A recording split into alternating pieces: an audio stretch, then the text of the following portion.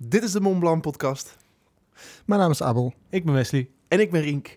En vandaag gaan we het hebben over wat 2019 ons heeft gebracht. We gaan chronologisch door het jaar heen.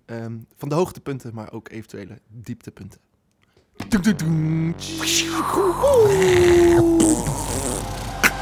Maar om te beginnen we altijd met onze playlist picks.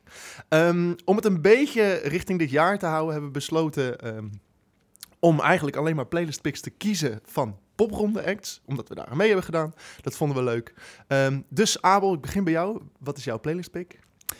Ik heb gekozen voor Ben Forte. Oké, onze maat. Welke track? Ja, Hooked. Maar hij heeft 2 tracks uit. En een cool. van die 2 komt er vast in. En Wes? Kinderfeestjes zuipen van Drijprek. Ook onze maten. En ik had Soms is het te laat van Wies. We gaan het hier later over hebben aan het eind van de podcast. En deze stoppen we uiteraard ook weer in onze Mont Blanc playlist te beluisteren op Spotify. Wes, ik geef even het woord aan jou. Want jij bent ons dagboek. We waren 2019 begonnen met dit eigenlijk, met podcast. Weet je het nog? Toen hadden we eigenlijk nog niks uitgebracht. Dat was ook de reden van de podcast. Ja, wat was de reden? Nou ja, content uitbrengen op het moment dat we geen muziek uitbrengen. Dus je kan onwijs druk je stories gaan bijhouden op je Insta. En daar niet zoveel mee zeggen misschien op het moment dus dat je niks hebt uit te brengen. Dus dachten wij van, weet je wat vinden we leuk? Podcasts vinden we leuk. Kunnen we daar wat mee? Ja, want we hebben genoeg te vertellen. Dus toen zijn we dat een beetje gaan doen. En dat is eigenlijk hoeveel hebben we er gedaan? Best veel al. Dit zal de 15e worden, denk ik. Ja. Wat heeft het gebracht wat we wilden dat het zou doen? Voor mij wel. Want Ja, het is wat heeft het gebracht? het is een enorm reflectiemiddel om elke keer weer... Je moet toch van tevoren eventjes weer goed nadenken over... Wat hebben we te zeggen? Is dit überhaupt interessant voor luisteraars? En hoe gaan we het zeggen? Ja, en elke keer voordat we een podcast gaan opnemen, zitten we ook altijd weer even samen. Gaan we even goed bespreken. Wat gaan we dan eigenlijk, waar gaan we het over hebben? En we hebben ook gasten gehad afgelopen jaar, wat ik erg leuk vind. En dat heeft ons ook altijd weer op nieuwe ideeën gebracht, nieuwe inzichten gebracht. Dus dat vond ik altijd wel cool. Gaan we ook zeker blijven doen. Uiteraard. Ja, het uitleggen van wat je aan het doen bent. Daardoor leer je beter van wat je aan het doen bent. Dus Precies. met lesgeven, als je lesgeeft, muziekles geeft, in dit geval dan ga je echt even stilstaan bij wat je eigenlijk aan het doen bent. Ja. En dat heeft de podcast ook voor ons gedaan, los van dat mensen hebben geluisterd en bij ons bleven. Ja. In het eerste kwartaal waren we ook bezig met popronden. We wisten natuurlijk nog helemaal niet of we meededen of niet. We hadden helemaal geen live shows gehad. Sterker nog, we hadden nog nooit gespeeld... en we hadden eigenlijk ook nog niks uitgebracht toen. True. We hadden een aantal tracks klaar liggen. Maar ja, die moesten dus wel even snel soort van af. Voordat we überhaupt Die moesten zo snel mogelijk af, zodat we dat konden opsturen. in ieder geval iets hadden. Dat waren... Echoes, Bonfire en Wake Me When It's Over, dacht ik. Ja, Zeker. en dat zijn alle 3 tracks die ook op de EP zijn gekomen Ja. eind jaar.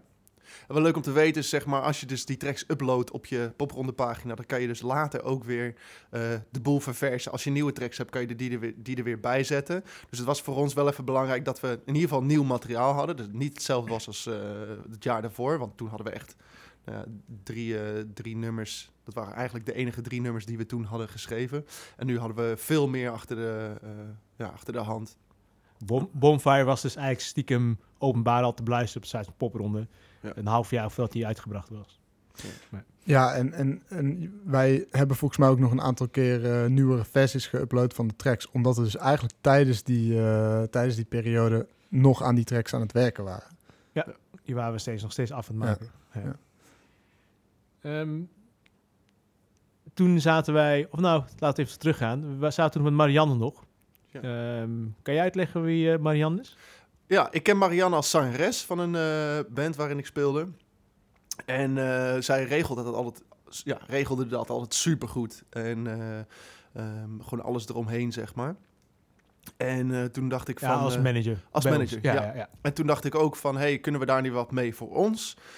Marianne vond het heel erg leuk, dus die heeft toen voor ons een half jaar een soort van managementfunctie gedaan. Alleen kwam zij al vrij snel met een nieuwe baan. Dus was ze eigenlijk redelijk druk. Ja? In die tijd had het idee dat als Popron niet door zou gaan, we zelf shows zouden plannen. Ja. En daar was zij toen ook mee begonnen. Met Frey was dat ook. Ja. En die shows hebben we uiteindelijk ook natuurlijk in het najaar gespeeld. 3 shows.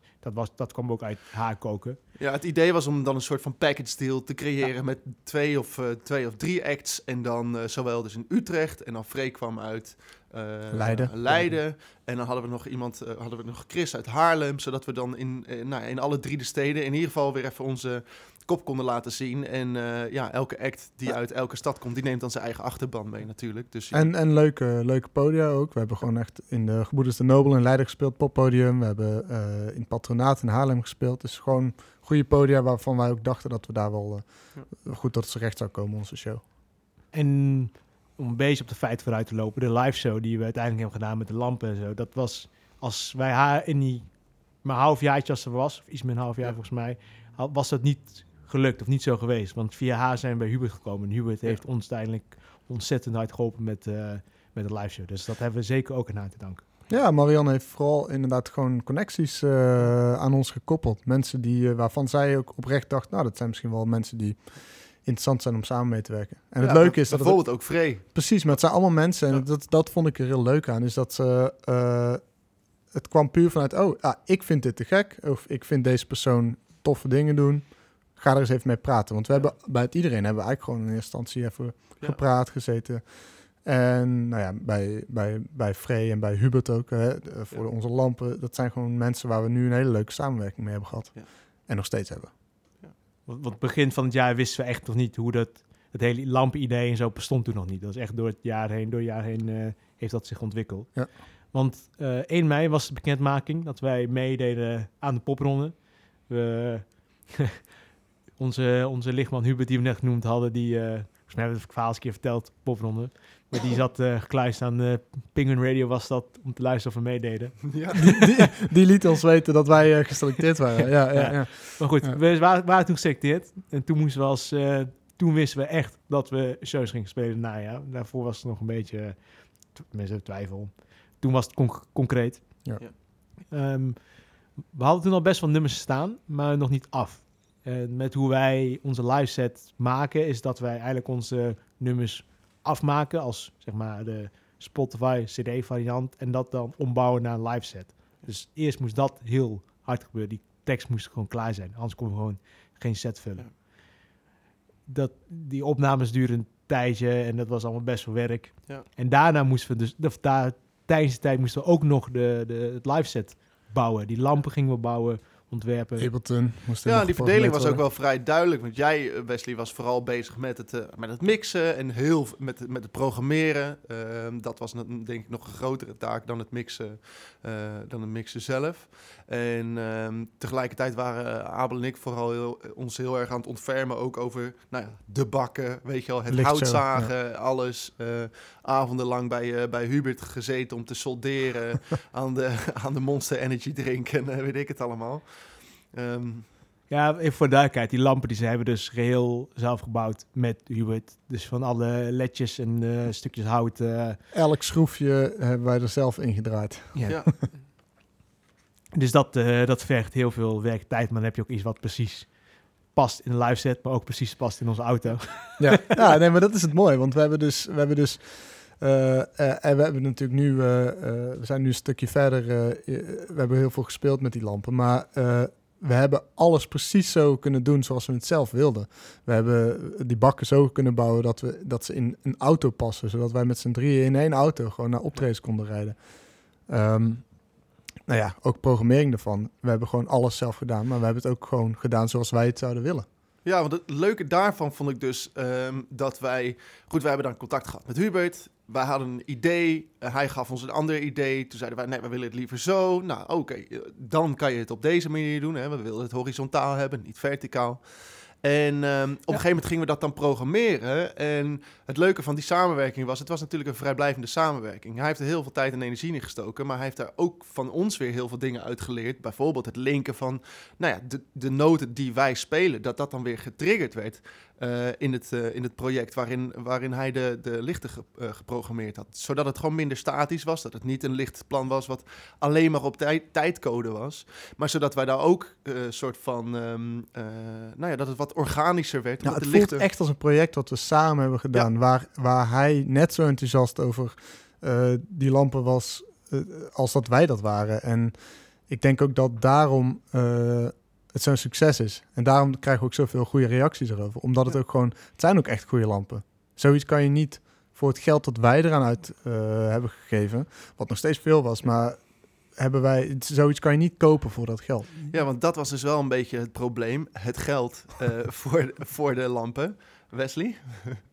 Je ziet duidelijk in die lampen van dat een samenwerking is tussen licht, of een lichtman en muzikanten. Ja. Het is niet zeg maar een lichtman die een beetje aan het schrijven is over muziek, of muzikanten die zeggen, doe jij het licht maar, we zien wel. Je ziet duidelijk dat dat samengesmeld is. En dat is wat het zo vet maakt. Dat is wat het uniek maakt, denk ik. Ja. Maar dat moest inderdaad gefinancierd worden. Zeker. Dus begonnen we een crowdfund. Ja. En wanneer zijn we die crowdfund begonnen? Weet je dat nog? Begin van de zomer. En we hadden daar 2 maanden voor? Zoiets, ja. Dus via Voor de Kunst hebben wij een filmpje gemaakt. Volgens mij is de crowdfund net gestopt voordat wij onze eerste live show hadden. Zo hadden we net dat ook getimed, hè? Ja, want als je dat... Tenminste, we zaten net hiervoor dus de podcast al een beetje te bedenken. Waarvoor hebben we dat nou gedaan? Vooral voor het geld natuurlijk. Maar ook, als je het goed gebruikt, dan kan het natuurlijk ook weer een enorme boost zijn. Dan zien mensen waar je mee bezig bent. Dan kan je mensen betrekken in je project. En we hebben daarvoor ook heel erg nagedacht over... Oké, maar hoe gaan we dat dan vormgeven? Dus we hebben... Ja? Het valt ook heel erg in de lijn van de podcast. Dat we gewoon aan iedereen willen laten zien wat we aan het doen zijn en hoe we het doen. En daar valt zo'n crowdfunding ook in. Maar dan betrek ze ook tot de band. Ja, en het feit blijft, we hadden gewoon geld nodig omdat wij best wel we hadden gewoon veel nieuwe dingen nodig, omdat we een concept hadden in eerste instantie. En daarna gingen we kijken wat we ervoor nodig hadden. We hebben niet echt gekeken van oké, we hebben een drumstel staan en we hebben een zanger met een microfoon. Nee, we hebben gekeken, zo willen we het. Oké, dan hebben we dit en dit en dit ervoor nodig. Ja. Nou, sterker nog, het geld dus amper naar instrument gaan, maar meer voor het systeem, voor de lampen, het bouwen ervan, van de laptop, software. Eigenlijk is daar waar het geld toe is gaan, niet zozeer instrumenten. Software. Ja, dan kijk je soms op hoe duur dat kan zijn. Zeg. Zo'n dongeltje. Ja, en het leuke is dat we dus daarvoor nog, ook nog met We Are The Curious bedrijf hebben gebrainstormd. Wat doen zij? Huh? Wat doen zij? Wat doen zij? Zij gaan uit van... ik weet niet of je het concept omdenken een beetje kent... maar zij hebben een beetje hetzelfde idee. Zij verkopen eigenlijk het gedachtegoed van curiositeit. Zij geloven dat curiositeit een menselijke superkracht is. En dat verkopen ze dan door coaching sessies en allerlei dingen bij bedrijven. Maar ze wilden dus met ons ook zitten, omdat ze het heel leuk vonden wat wij aan het doen waren. Ja, en we hadden een duidelijk doel. Ik bedoel, we gingen ook zitten om die crowdfund interessanter te maken dan gewoon maar een filmpje en een verhaaltje. Ja, en het heeft ons sowieso wel heel erg aan het denken gezet hoe dan die insteek zou zijn van die crowdfund. Dus los van dat we het voor ons gevoel interessanter konden maken, hebben we er gewoon wel echt veel aan gehad. Ja, nadenken waarom mensen jou geld willen geven. Ja. Want je vraagt natuurlijk in principe mensen geld gewoon. Ook gelijk nagedacht over de tegenprestaties. Hoe gaan we dat doen? Gaan we sokken geven met een logo van Montblanc? Of zoals wij dus hebben gedaan, gaan we lessen aanbieden? Gaan we opnametijd aanbieden aan de mensen die ons willen supporten en steunen.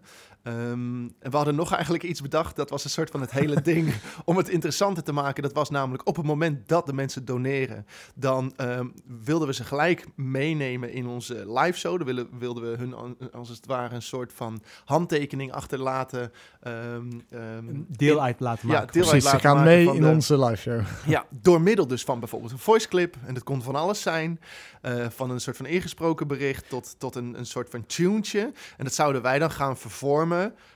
En in onze live show in overgangetjes, et cetera, gaan doen. Maar toen kwamen we erachter dat niemand ons... niemand zag het zitten. Maar ja, nou goed. Ja, prima, scheelde Wesley weer een hoop werk. Maar het idee was wel leuk. Maar ja, niemand heeft er wat mee gedaan. Niet dat we dan nu allemaal nog Dus bij deze, als je nu nog iets opstuurt, je bent te laat. Ja, precies. Ik denk dat we, net voor de crowdfund, zijn we ook heel erg bezig geweest met de videoclip. Want we merkten dat we wel, we waren we moeten even teruggaan. We hebben ons ingeschreven. Ja. Toen kregen we te horen dat we daaraan mee gingen doen. Maar eigenlijk hadden we nog niks naar buiten gebracht. Dus wij wisten hoe onze live show eruit ging zien, maar de mensen niet. Ja, precies. En dat is lastig boeken als je niet weet hoe het eruit ziet. Ja. En dan kan je videoclip op gaan nemen met de lampen. Maar als de lampen nog niet af zijn, dan wordt het we zijn begonnen met een track uitbrengen natuurlijk in juni. Wel vol in de zomer. Maar we moesten wel, want anders dan was er nog helemaal niks. Ja. Je wil natuurlijk ook gewoon mensen naar je shows toe trekken tijdens die popronde. Ja, en we wilden ook het beeld erbij creëren. Dus dan was een logische keuze om ook iets van een videoclip, een soort van live videoclip te doen. Ja, die hebben we bij Bonfire gemaakt. Dus eind juni kwam Nothing to Lose uit. En eind september, 20 augustus kwam Bonfire uit. Ja. En daarna, heel kort daarna, hebben we ook een live video. En bij die Bonfire zat dus een live video inderdaad van met de lampen erbij. Terwijl we dan achteraf gezien, dat is de eerste keer dat we die lampen echt gebruikt hadden. En achteraf gezien zien die lampen er heel anders uit tijdens de live show dan in de clip. Ja. Maar je krijgt wel een beetje een idee van hoe we staan en hoe de lampen ook een onderdeel zijn van... Alles is gewoon veel meer uitgelicht, want anders wordt het gewoon een beetje een duistere bende. Ja, en we wilden juist ook dat mensen een beetje ons gezicht konden zien. Dat ze een beetje door hadden. Maar het feit blijft wel dat die lampen gewoon echt wel een belangrijk onderdeel van onze show zijn. Mensen die...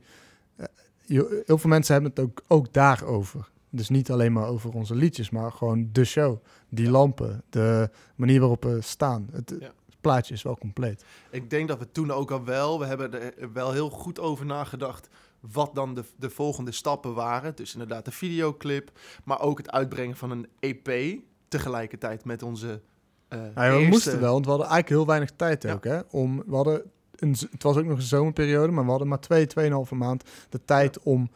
vanaf de bekendmaking om ervoor te zorgen dat wij ook dat wij niet een van die vele bands zouden zijn tijdens de popronde, maar dat we ook er op een of andere manier uit zouden springen. Ja, en we hadden vanaf het begin nog geen live materiaal, dus dat is dan natuurlijk voor programmeurs en boekers ook een beetje moeilijk misschien om een beeld te schetsen. Ja, de druk was wel hoog om wat krijgen we dan als we dit gaan boeken? Dus het liep ook niet heel erg storm in de eerste paar maanden van die popronde boekingen. Dus toen dachten we, dan moeten we sowieso een EP-release show. En dus ook, dat werd dan onze eerste keer spelen. Waarom een EP uitbrengen en niet losse tracks? Omdat we gewoon meer shows wilden. En toen dachten we, we kunnen losse tracks. Maar hoe eerder we gezien worden, des te meer shows we hebben voor die popronde. Want, ik denk dat het een beetje een combinatie van dingen is. Dat we met Edison Effect hebben geleerd dat je, als je tracks 2 jaar laat liggen, dan ben je er zelf uitgekeken. En dan vind je het zelf ook niet meer leuk om het uit te brengen eigenlijk. En dan sta je er gewoon minder achter, om wat voor reden dan ook. Dus die tracks waren, en dat waren los van Bonfire ook niet echt singles. We dachten, we willen dat mensen die naar onze live show komen of zijn geweest, tracks van ons kunnen luisteren. En we willen mensen naar de shows trekken die ons online hebben gehoord.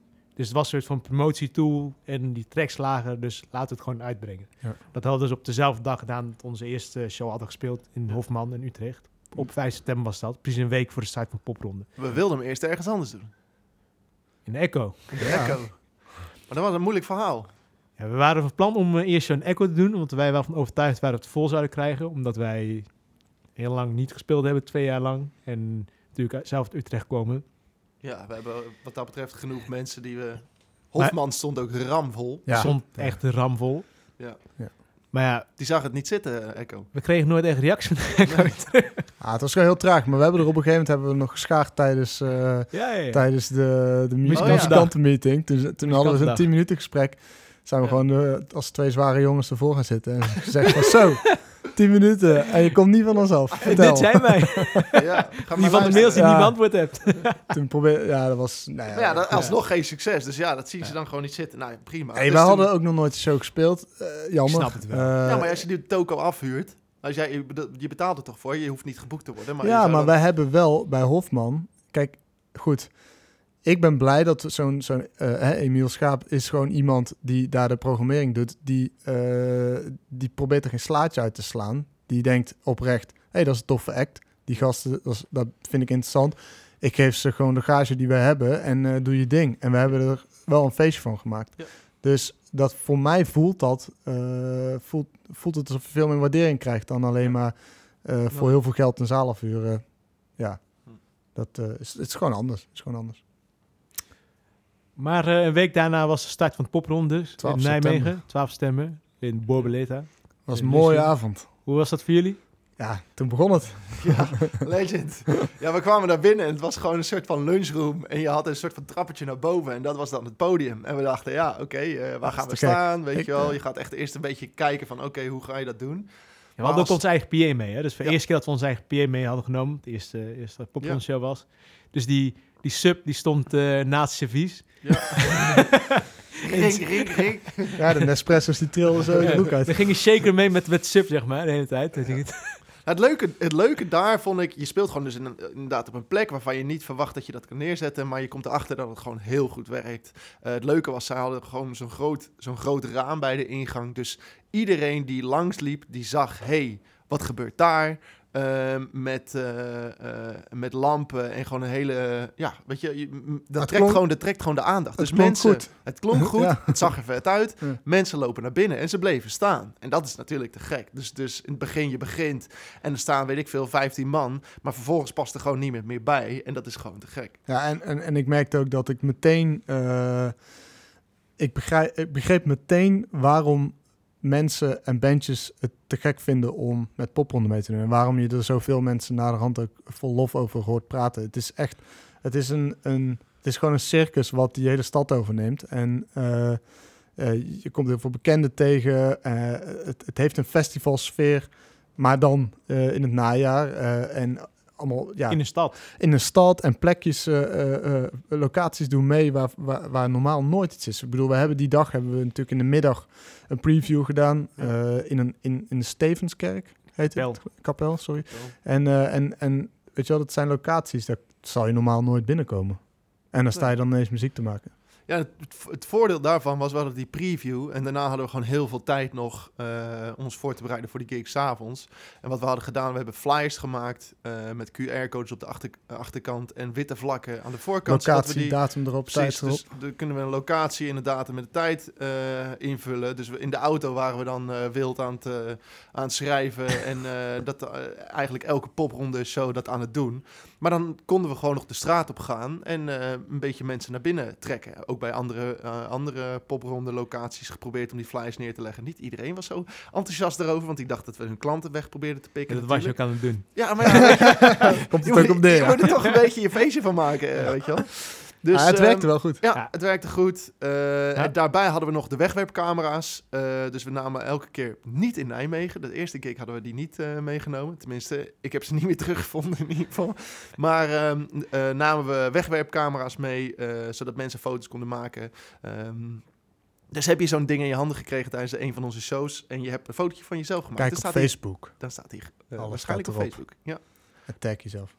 Wat was jullie favoriete show? Rotterdam. Nee, ik vond Rotterdam echt helemaal episch. Ik denk het ook. Het vette daarvan vond ik dat... Er gingen gewoon wat dingen mis. Maar we hebben dat gewoon al spelend opgelost. Wesley vooral. Wesley was onwijs aan het nerden en allemaal shit aan het fixen. Maar we hebben ons wat dat betreft gewoon echt niet laten kennen. En het publiek was gewoon zo chill. En iedereen stond te bouncen en iedereen vond het gewoon vet. Het was een van de eerste gigs waarin Wesley zei naar de rand van, dit is publiek wat ons begrijpt. En daar ben ik het zeker mee eens. En zo zie je ook maar weer hoe belangrijk het is dat je dus samen met het publiek zo'n show maakt. Ja. De opstelling van de zaal, van de kroegje, wat heel klein en compact was. Zij hadden zelfs een mail van tevoren ons gestuurd. Kunnen jullie niet 2 lampen meenemen in plaats van 3? Want het is en zachtjes. Maar eigenlijk zouden we ook over een PA spelen zonder sub. Maar dat hebben we last minute toch om kunnen draaien. Het zat heel dicht. We zaten heel dicht op elkaar, ook publiek. Maar wat achteraf gezien misschien wel een soort van gouden ding was dat het publiek ook boven ons stond. Ze konden 2 trapjes naar boven. Dus wij konden heel goed het publiek zien. En zij konden ze konden de lamp heel goed zien.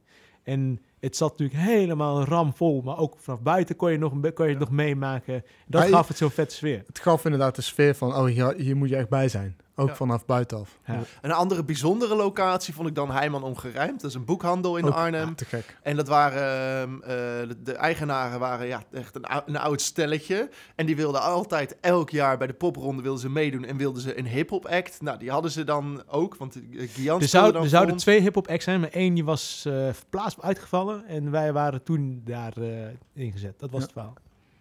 Maar die mensen die stonden gewoon, die zagen we de hele tijd. En die stonden gewoon daar, die helemaal stonden los gewoon op onwijs te bouncen. wat En daar ook- iedereen. ja, Op het lichtorgel. En, Ja. ja, Ja, zo noemden ze dat. Nee, maar wat daar zo mooi van was, is dat ten eerste dat zo'n locatie meedoet en dat die eigenaar en eigenaresse mensen van in de 70 die nog steeds dus zo'n boekhandel vol passie runnen, die ook echt de moeite doen om verder te kijken dan wat ze misschien zelf zouden luisteren. Ja. En daar echt voor openstaan. En het tweede ding, en dat vind ik zo tof weer aan de popronde, is dat je dus een locatie hebt die normaal dat niet doet. Je staat in een boekhandel, maar ze bouwen het helemaal om. Ja. Het bier is €1. Mensen die komen binnen, die gaan... zoveel bier kunnen ze bijna niet dragen, omdat het zo goedkoop is. Ja. En dat sfeertje, dat is... inderdaad, dat is ook eentje en van het was het grootste publiek waarvoor we gespeeld hebben. Ja. Het stond echt rampvol. En het was een grote ruimte. Dus, ja. En dit waren dan wel... Rotterdam en Arnhem waren de 2 acts waar we ons eigen geluid deden. En we hebben eigenlijk altijd hele goede ervaringen gehad op het moment dat we ons eigen geluid deden. Voordat wij meededen aan popronde, toen was de muzikantendag, waar we ook die van de Echo hadden gesproken. En toen hadden we een beetje, was een van de vragen die we stelden van, heb jij ervaring met acts, popronde, heb je tips, wat we wel of niet moeten doen, hoe kunnen we een boeking krijgen? En 1 of 2 mensen zeiden, als je eigen PA mee moet nemen, moet je wel even nadenken of je het echt wilt. Omdat het plek waar geen muziek gemaakt wordt, normaal gesproken. Ja. Dat waren de beste voor ons. Weer spelen. Ja. Echt. Misschien is het omdat wij net iets ander soort acts zijn wat betreft geluid, maar elke keer als we zelf PA meenamen, klonk het fucking goed. En klopte het en was geen geluidsman, niemand die het op kon fokken. Als er wel een PA was met een geluidsman, dan waren er risico's. Lijkt me dus er zijn vaak dingetjes fout gegaan. Fout. Ik heb trouwens nog wel één hoogtepunt tijdens de popronde. Is dat we volgens mij alle McDonald's in het hele land hebben aangetikt. Dat sowieso, maar je werd even vergeten. Want een van de shows waar we namelijk wel een geluidsman hadden, was namelijk in de Polly in Tilburg. Ja, dat is mooi. En dat was gewoon, dat was een heerlijke vent. Die vond het helemaal fantastisch wat we deden. En voordat we al begonnen met spelen, zei hij al, jullie zijn echt de beste band die ik ooit heb gezien en dit en dat. Ja, die vond het helemaal fantastisch. En die heeft zelfs met de soundcheck nog even lekker mee zitten spelen bij Abel op zijn drumpads. Ja. Even uit te leggen waarom we af en toe mis is gaan met de geluidsman. Ons systeem werkt zo dat we geen geluidsman nodig hebben. Dus elke keer als we eigen PA meenamen, sluiten wij onze dingen aan en dan konden we gaan. Ik ging even in de zaal staan voor de levels, meten, et cetera. Maar dat was het. Niemand hoeft aan de knop te zitten, want het werkt gewoon zo. Een geluidsman, die komt die avond en die wil het gewoon iets doen. Die vindt het leuk om een beetje knoppen te draaien, wil het EQ, wil het maar harder of zacht te zetten. En elke keer als iemand dus aan die EQ zat, dan gingen gewoon dingen mis. Ging het rondzingen. Of het moest allemaal weer harder. Ja, wat is gewoon niet chill. Dus we moeten er voortaan gewoon een geluidsman meenemen, wat niks doet. Dus als iemand totaal geen verstand heeft van geluid doen, meld je aan. Als je er zo over nadenkt inderdaad. We hebben een keer gehad dat inderdaad het mastervolume harder werd gezet, waardoor het ging oversturen en dingen niet mooi klonken. We hebben het een keer gehad dat er inderdaad geëqualized werd, waardoor het helemaal kut werd. Ja, dat is meerdere malen gebeurd. Toen trilde mijn mic stand dus de hele tijd weg, omdat er zoveel bas in werd gezet. Het geluid op onze in-ears vormde daar ook door. Wat hebben we nog meer gehad? We hebben een keer gehad dat er een limiter elke keer op de hardere stukken aansloeg. En dat je ineens... Dat was tevens ook de koudste gig die ik ooit heb gespeeld. Vandaar onze naam, hè. We moeten onze naam hoog houden. Hoog houden. Wat hebben we nog meer gehad? Ik bedoel, sowieso ook... En ik bedoel, het is soms wel een beetje overleven. Je kan het ook niet verwijten, maar we hadden bijvoorbeeld een geluidsman in Breda. Echt een typische geluidsman die dat al heel zijn leven doet.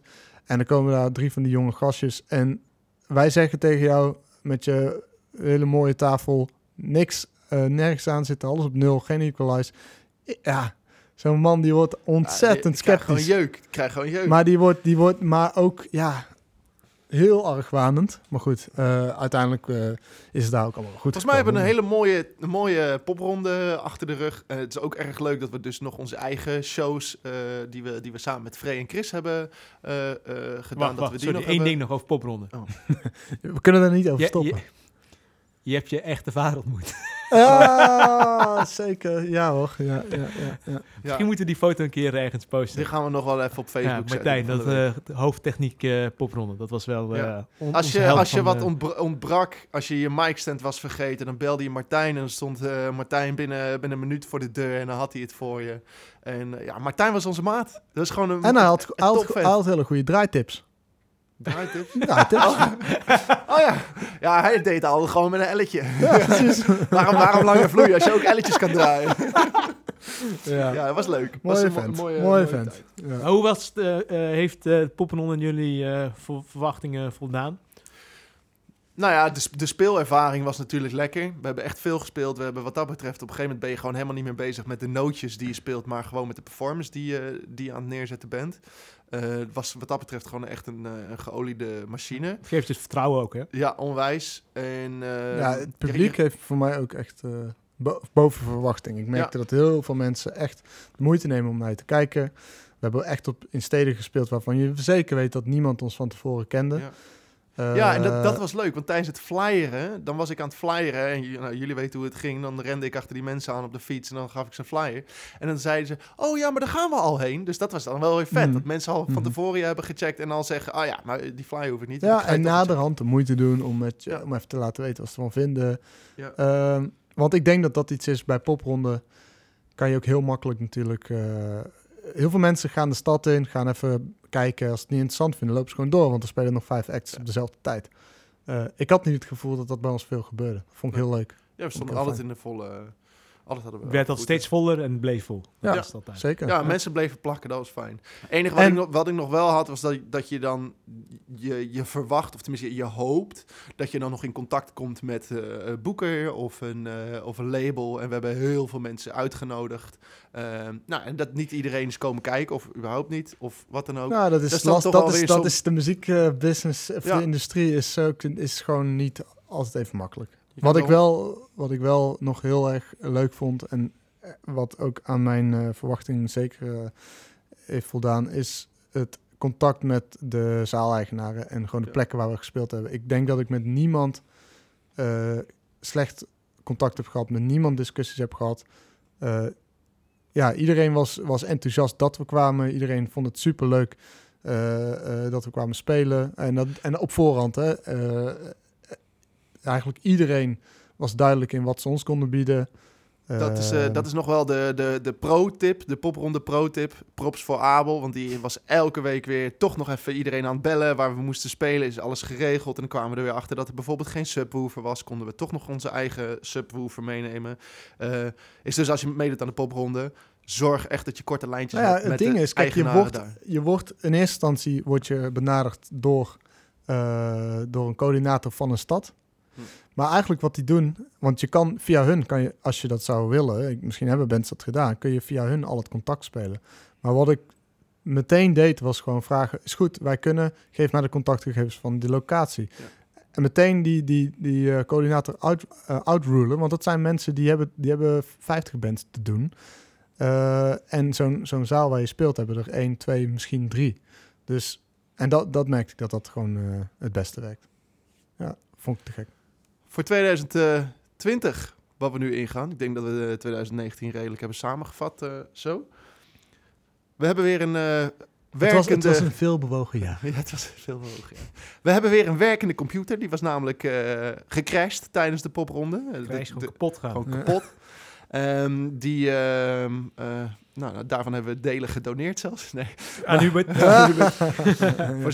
Voor zijn harde werken. Nee, een harde schijf. Dus dat betekent dat we ook gewoon weer kunnen schrijven. We hebben tijdens de popronde eigenlijk niks gedaan met betrekking tot het schrijven. Geen tijd voor, gewoon druk met andere dingen. Je bent daarnaast nog aan het lesgeven of aan het werk of wat dan ook. Dus we gaan schrijven. Ik denk het eerstvolgende wat op de planning staat zijn onze toch nog 2 shows in januari. 16 en 17. van januari. Tijdens een officieel extra programmering van Eurosonic Noorderslag. In Brouwerij Martinez. Klinkt wel lekker. Tijden volgen nog. Tijden volgen nog. Ja, daar zijn we dus nog mee bezig, maar dat zul je wel zien op Instagram. Dan daarna, uiteraard, onze teambuilding bedrijfsuitje Istanbul. We gaan op sabbatical met z'n drieën. Gaan we lekker naar Turkije. Want Turkije altijd Klein nummer 1. beetje. Ja, tuurlijk. We gaan Baklava eten. baklava eten. Dus dat wordt Burek. gewoon lekker chillen. En verder hebben we geen specifieke data waarop we tracks uit gaan brengen. We zijn gewoon weer lekker bezig. Het plan is gewoon om goede liedjes te schrijven. We hebben nu deze liedjes. We hebben een 1,5 jaar liedjes gemaakt, geschreven, opgenomen, et cetera. Er staat nog een hoop die we uit gaan brengen, uit kunnen brengen, uit willen brengen. Ook als je gaat kijken naar wat hebben wij nu echt nodig op dit moment. Ik denk dat we onszelf bewezen hebben met die live show. Ik denk dat we hebben laten zien dat we, als we er gewoon goed tijd en energie in steken en geconcentreerd zijn, kunnen we echt een goede live show doen. Ja. Performance klopt. Het klinkt gewoon supergoed. Ziet er vet uit. Je hebt de lichten erbij. Ja. Daarin hoeven wij nu geen mee. liedje hebben. Ja, dus we hoeven, wij zijn ook, ja, weet je, dat is ook het ding. Wij zijn ook niet de type band die voor de popronde al heel veel heeft gespeeld. Nee. Wij, dat is gewoon een weg die wij hebben bewandeld.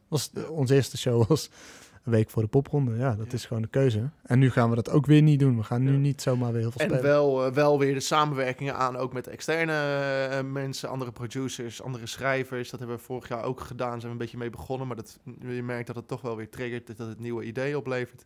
Ja. En je muziek toch weer op een hoger niveau kan brengen. Betere tracks. Dat is het Ja. belangrijkste. Wat wil jij? Jij wilde... Ik hoorde... Nou gaat het komen. Playlist picks. Ja, oké. Ik dacht, je gaat nog wat anders zeggen. Maar... Ja. Nee, de playlist picks. Abel, wil jij beginnen? Ja, dus we hebben gekozen om even binnen de popronde sferen te blijven. En ik heb gekozen voor Ben Forte. Zijn echte naam is Freek Mol. Ik heb eigenlijk voor hem gekozen omdat ik zijn enthousiasme heel erg aanstekelijk vind. Hij heeft 2 tracks uitgebracht. Is ook net zoals wij, net begonnen, vers van de pers. Wat ik leuk vind is ook weer wat ik zei, dat aanstekelijke, dat enthousiasme, dat zit heel erg in zijn live show. Hij is heel erg bezig met live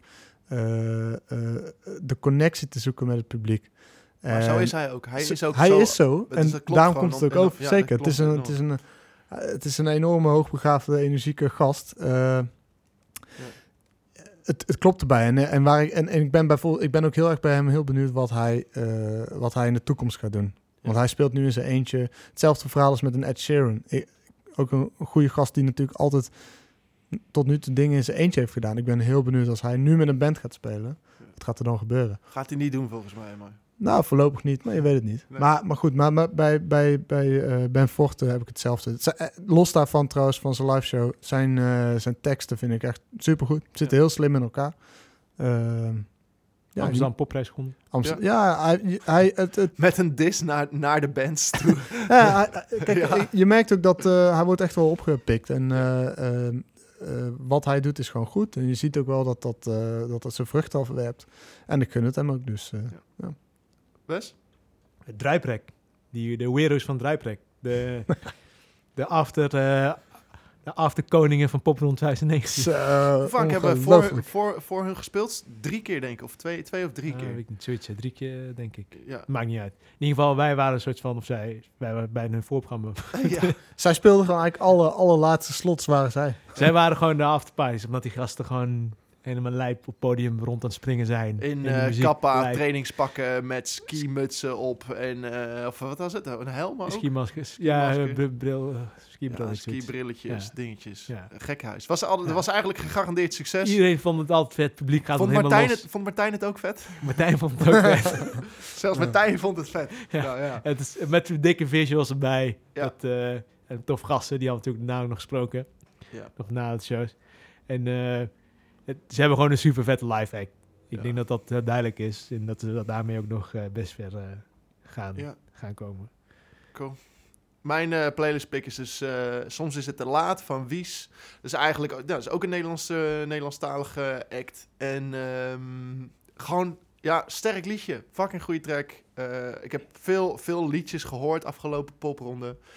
Maar bij dit nummer kreeg ik toch wel even het soort van wow effect. Het is een soort van Nederlandstalige beetje houses. Ook een Nederlandse band van, tenminste die gaan al volgens mij vanaf 2010 of zo gaan zij al. Maar dit was een beetje een Nederlandse versie ervan. Beetje indie, beetje rock. Maar gewoon heel aanstekelijk liedje en een goede zangeres. Ze zijn met z'n drieën. Ze hebben heel veel gespeeld. Heel veel, volgens mij ook heel veel in de schijnwerpers gestaan afgelopen popronde. Gewoon lekker plaat.